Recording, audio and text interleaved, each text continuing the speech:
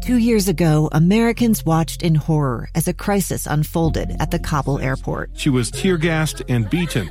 Images of thousands desperate to escape Taliban oppression filled our news feeds.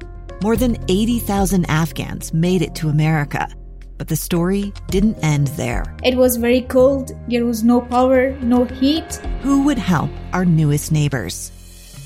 I'm Andrea Smartin. In Stranger Becomes Neighbor, you'll hear the stories of some remarkable refugees who left their homes and their dreams behind, only to start over from zero. Their only possession was 3 blankets. And you'll meet Americans who stepped up to help them. You want me to come when you deliver your baby. What can one person do in the face of an international disaster decades in the making? That's Stranger Becomes Neighbor. Find us at kslpodcast.com. Follow us on Apple Podcasts or anywhere else you listen. Inside Sources. Inside Sources. Inside Sources. Where KSL offers Utah deeper insights on the news. Host Boyd Matheson divides rage from reason and elevates the conversation on issues crucial to our community. On KSL News Radio 102.7 FM and 1160 AM. As we've reported today, the Utah State Senate passed an income tax cut. It would drop the rate here for citizens in the state of Utah down to 4.85%. Of course, that still would need to be approved and passed in the House of Representatives and signed into law by the governor. Often when we talk about tax cuts, we talk about red states and red-led states. But if you think that tax cuts are only for red Republican-led states, it's time to think again. Let's begin. Think you know the news of the day? Think again. Well, it is true. Often when you think of the tax cuts, you do think of either Republican-led or deep red states. Blue states tend to have higher taxes in general. But as we come out of the pandemic, it is interesting to note that it's not just Republicans cutting taxes. There are a host of blue states that are also looking at changes and reducing and cutting taxes. So what does this all mean? What does it mean for the post-pandemic economy? Jared Walczak is the Vice President of State Projects at the Tax Foundation in Washington, D.C., and he joins us on the line today. Jared, you've been tweeting away on this, that we may have found something else that has a little bipartisanship across the country, and it's tax cuts. What are you seeing out there? That's absolutely true, and it's good to be with you this afternoon. We are seeing right now a consensus that there's enough revenue growth in states across the country to provide tax relief. And there are some differences sometimes between how Democrats and Republicans are approaching this.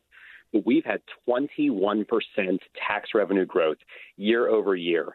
And in a lot of states, we're talking, purple states like Colorado or New Mexico, where Democrats are proposing some serious tax relief, but also true blue states like New York and Washington State, where there's real tax relief on the table right now.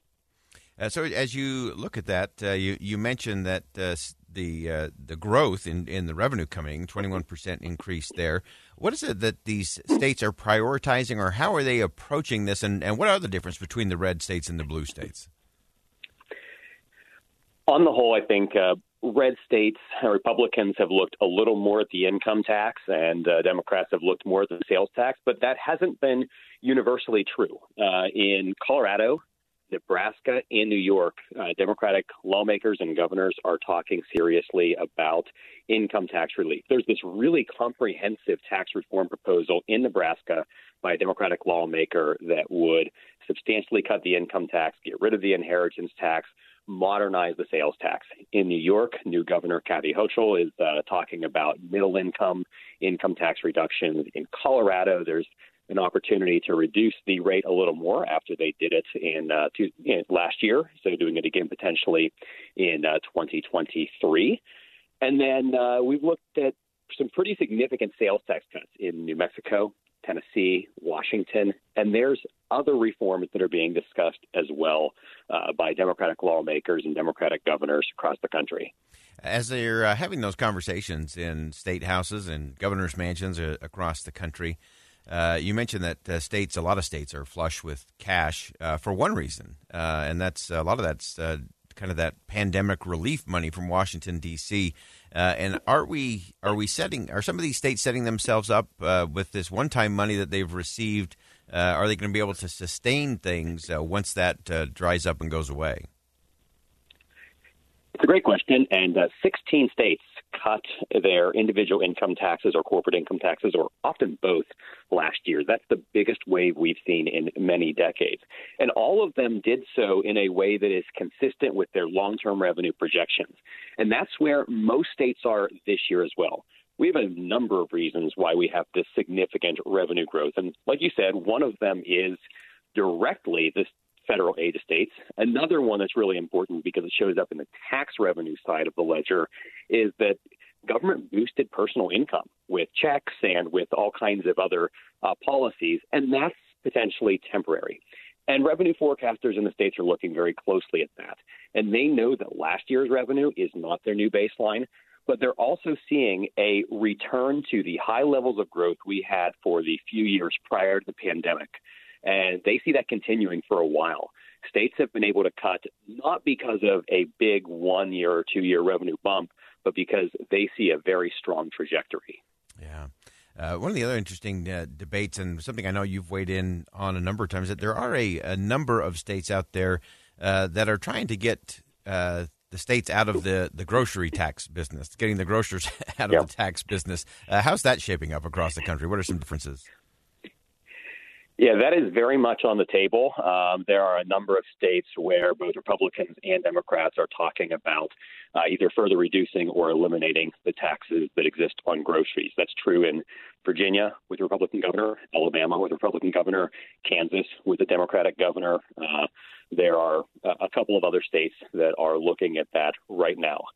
The issue is that the sales tax is supposed to be on consumption, and groceries are a very consistent part of consumption that ideally would be in the base. And usually the argument for taking it out is that we're concerned that groceries are obviously a larger share of low-income consumers' income, and therefore it's regressive. The thing is, the evidence that exists, firstly, since we exempt purchases made by SNAP or WIC benefits, and groceries actually scale pretty well with income. Higher income individuals purchase much more expensive raw ingredients in groceries. It's not actually a very good way of providing progressivity in the sales tax, and usually a lower, more competitive rate is actually better for low and middle earners. But politically, it's been really tough, and I think a lot of politicians see it as a big win to get groceries out of the base, and this might be a year where that happens in several states. Yeah. If you're just joining us, we have Jared Walczak, who's the Vice President of State Projects at the Tax Foundation in Washington, D.C. Of course, we announced at the top of the show that the Utah State Senate has passed its portion of a tax cut bill, which would lower the state income tax down to 4.85%. Of course, that still needs to work its way through the House and onto the governor's desk.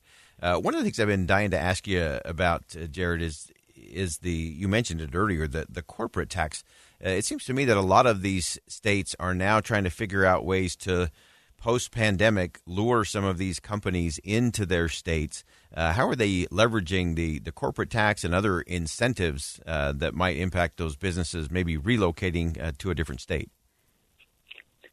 The corporate income tax is a shrinking portion of state revenue. It's been below 5% of state tax collections in most states for a long time, and it's going lower and lower, partially because few companies are C corporations these days, and partially just the structure of them. So states have been competing by reducing corporate income taxes, but also changing how they're levied so that the tax is doing less to hit in-state activity and is more, in many ways, of a flow-through tax. It's more of a cash flow type tax on the sales coming into the state. And Utah has done that. A lot of states have done that to try to reduce the hit on locating within the state. So we see that, but also there's definitely a downward trend. A number of states are moving forward with trying to fully repeal their corporate income tax. A bill in Missouri just cleared committee today to eventually repeal it. A Democratic governor in North Carolina late last year signed a bill that will repeal their corporate income tax over the next few years. The trend is very much down on those, recognizing they're a low source of revenue, they're volatile, they're very complex, and states would rather have the business activity than increasingly declining tax. Yeah, fascinating stuff. Jared Walczak's the Vice President of State Projects at the Tax Foundation. Before I let you go, Jared, one last question just real quick. As you are looking forward, what are you watching in the weeks and months ahead that we all ought to keep our eyes on? We know taxes are one of those uniting things for citizens. Maybe it's a shared misery index or something. But what do you project? What are you seeing in the months ahead? I think this is going to be a massive year for tax reform and tax relief. Last year was huge. This year has the potential to be even bigger. And a lot of this is very good. I think we're seeing significant tax competition, especially on income taxes, at a time when people have this increased mobility, and we expect that to continue.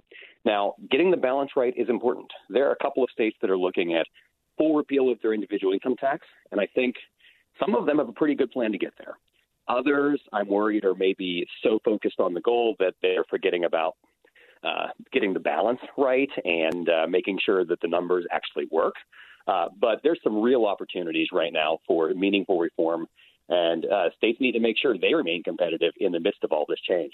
All right, fantastic. Jared Walczak, again, Vice President of State Projects at the Tax Foundation in Washington, D.C. Thanks for joining us on a Friday.